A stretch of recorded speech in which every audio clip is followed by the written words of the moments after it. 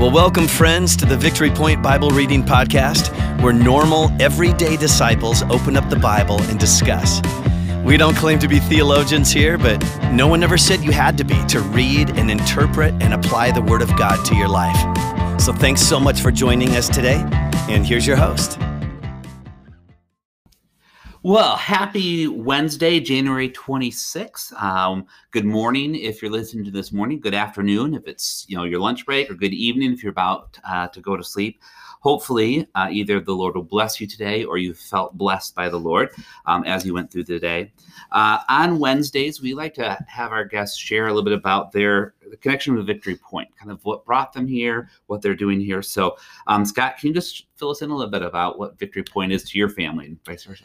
Yeah, for sure. Tara and I got married the end of 2003. And at the time, she was born and raised in Harlem Church on the north side of town here. And so that's where we started going. And after a couple years, we kind of were ready to maybe find a home church that was just for us. And, a lot of her family was at Harlem, which we love. And we were both at a point where we thought, kind of looking around a little bit and closer to home and closer to home because we were living right over on that side of town, or on this side of town, excuse me. And Tara knew Matt from her days at youth ministry. And Matt was a youth pastor, obviously on the north side before starting at Victory Point. And so we had that connection, but really we went down to Guatemala on a mission trip with Harlem. And it was all Harlem people. Tara and I were two of the leaders that went with a couple other families and some youth group kids. And there was a guy that we met in the airport waiting for our flight to head to Guatemala that was going down to Guatemala with us. He was by himself. He wasn't really with another church. And he had done some work with the mission team down there previously. Well, that guy turned out to be Chad Vanderhulst, who then was at Victory Point for a number of years. And so once we started looking, and Chad had started here, and that was a connection. And so through that connection with Chad and knowing Matt, and we started coming and quickly just fell in love with the people, had been in a number of small groups here, life groups, and as well as, missional communities. And so, yeah, that's kind of how we've been involved now. And it's been about 16 years since we've made Victory Point our home church. So, yeah. Cool. It doesn't seem like that long. But doesn't seem like that long. Years yeah. Wow. Yep. Well, we're coming up on our 5-year anniversary because it was about this time, January, 5 years ago that we started. So, yeah, it doesn't seem like 5 years, like very long ago either. But, yeah. Well, I'm going to throw a curveball at you, an additional follow-up question, and in light of kind of what we'll be reading today.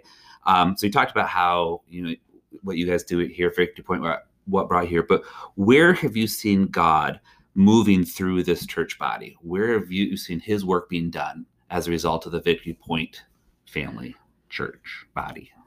I mean, certainly the missional communities and how outwardly focused those are, and the experiences that we've had with our missional communities, and the way they have strived through Matt's leadership and the elders' leadership to try to be Jesus in the areas around us, and that's one for me for sure. Yeah, I would agree with that. Just the emphasis and the effort that goes into, that this is the place that we meet. But throughout the week is really when we need to be disciples in our communities. So I think that Victory Point puts an emphasis on that, and as a lot of churches, but I think they just do a really good job of that and make that super important. Yeah. Well, good. Well, thank you for that, added question, because our passage today, 1 Corinthians 12:31, is all about the body of Christ, and how we're a part of that. And it's a very familiar passage to people who've maybe grown up in the church. And so, Tara, if you wouldn't mind reading that, we'll then dig into it and see what we can pull out of it for today.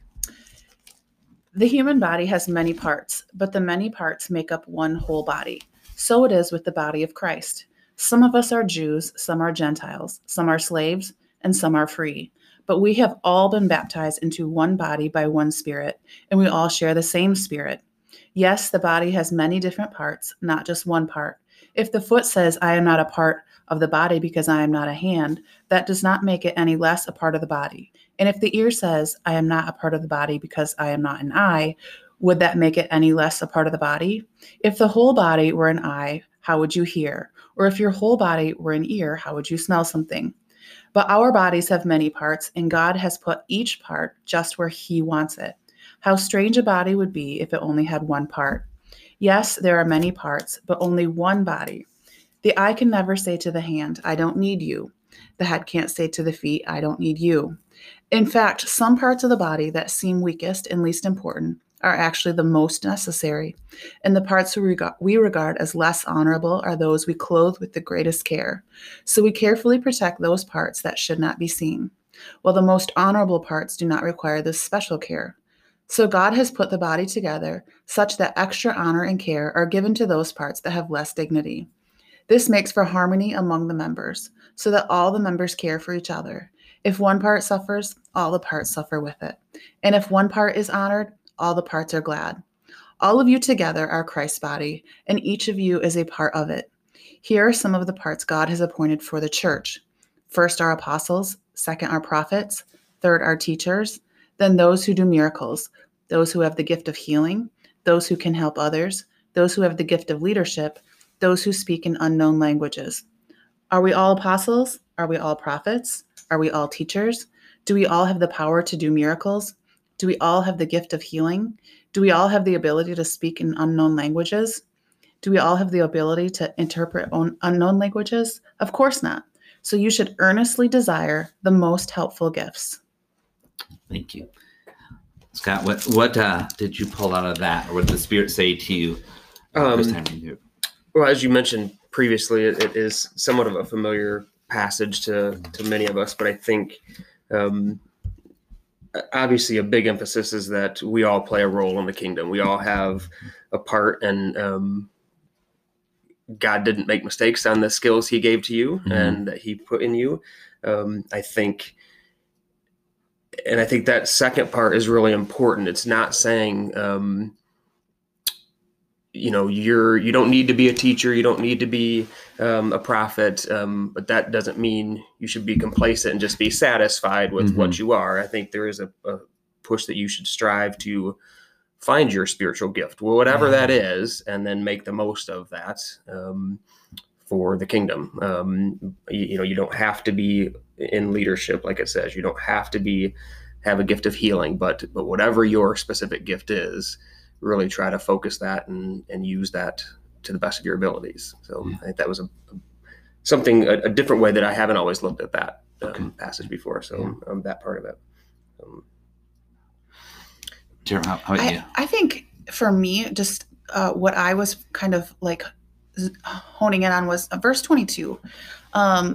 In fact, some parts of the body that seem weakest and least important are actually the most necessary. And I don't, those are sort of, my question marks around that. What does that mean? And I guess I would sort of interpret as, we are wired, we are created to serve, right? And so if there's parts of the body that are weak, it's necessary because we all can serve Jesus and love Jesus by helping those maybe that are, and I don't know if maybe I'm misunderstanding this verse, but the weak. But maybe it's just saying, like what parts that are the weakest, what does that even mean? Yeah. Who is weak? And how can we help the weak? Because I think it's necessary that we fulfill God's instructions, to love one another and to serve one another. And so, I don't know, I guess for me, that was just sort of standing out. Yeah. Is it highlighting how important it is to care and love one another? Yeah. Because if we all had the same gifts that someone might view as being really important or a higher priority. Yeah. I don't know. Just just kind of revolving around that, I guess. Yeah. And just like it says, if one part suffers, all parts suffer. If one part is honored, all parts are honored, or all parts are glad. Yeah. And if it's a literal translation of being weak, for me in my own life, I feel like I'm serving God the most when I am helping the weak or helping in a way that I feel like, could improve someone's life. And so that's what we're created for. So we need that. Yeah. But maybe I'm interpreting it too literally. Well, do you know what I'm saying? Yeah. Like maybe out of all of these gifts, the apostles, prophets, teachers, miracles, some are viewed as least important. Yeah. If there's a hierarchy of those, but those who can help others. If I had to say one of my gifts, that's me. I love to help others. I'm definitely, I can't interpret other languages. Right. And the gift of healing probably isn't mine. But I can help others. Yeah. Maybe that's a weaker gift. I don't know. Well, just something to just kind of wrap your mind around that whole familiar passage of we all have a role to play in the body. And when I read it, and I love how you interpret it, because I think we do have to look for those who are weak that we can support and help. My version says, it starts out that I cannot say to the hand, I don't need you. The head cannot say to the feet, I don't need you.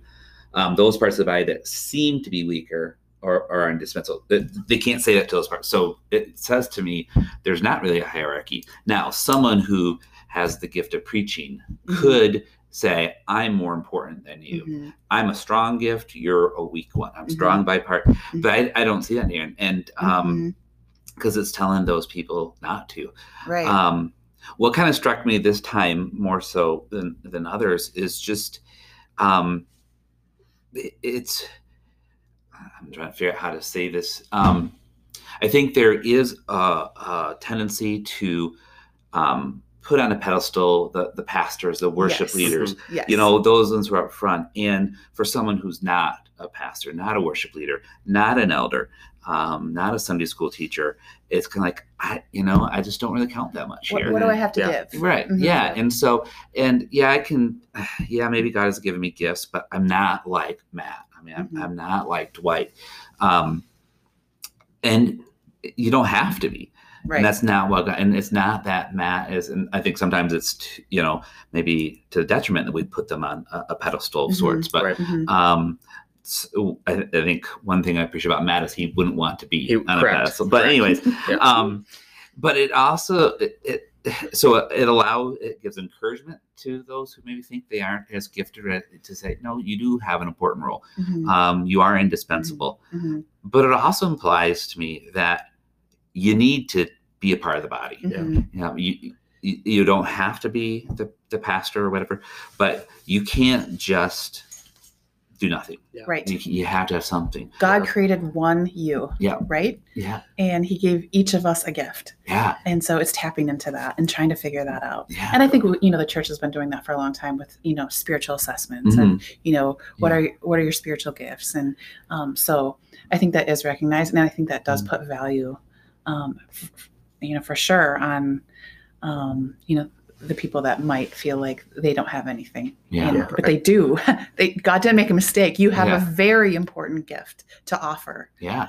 And it's important that you use it, right? Oh, for sure. Yeah. And I think just like you were saying, Steve, the way we put certain positions on pedestals, we had talked previously, and I know I've heard Matt say this before, thinking about going out and making disciples. And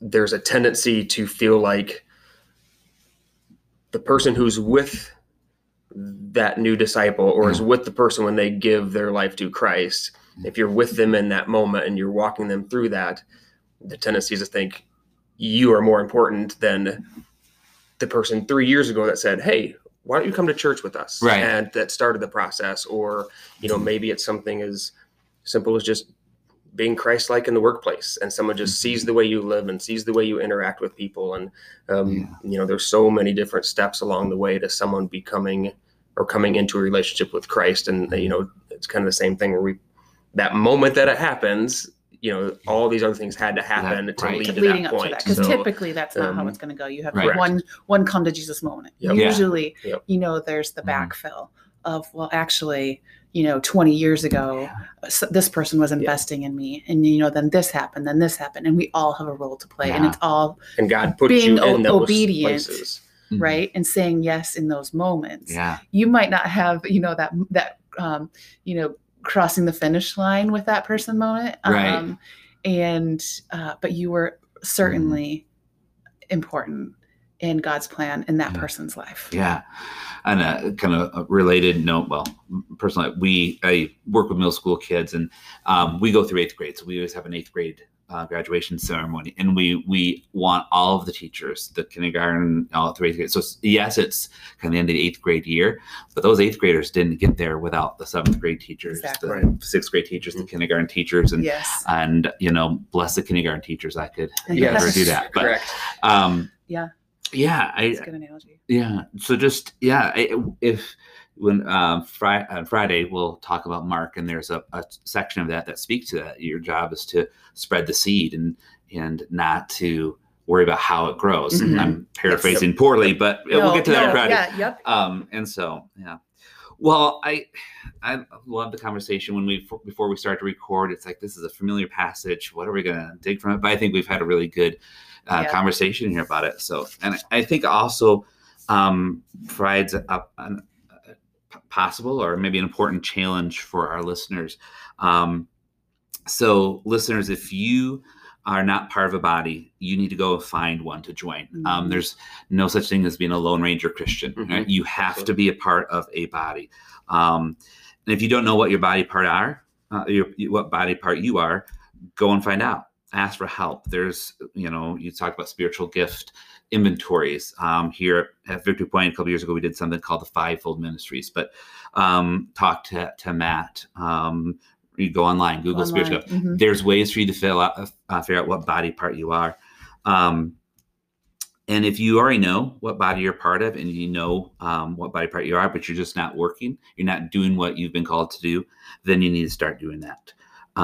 Because that's what God has made you to do. So that's, I think, a good challenge for all of us to remember to do that. So as you go throughout your day, may the Lord bless you, and may he strengthen you for the job that he's made you to do. And may you be a part of a body that brings Jesus to people each and every day. Thanks for joining us. Well, thank you for joining us today for the Victory Point Bible Reading Podcast. We hope that today's conversation was helpful for you and encourages you in your daily walk with God. If you have any questions or thoughts to share with us, please email us at info@victorypoint.org. We would love to hear from you.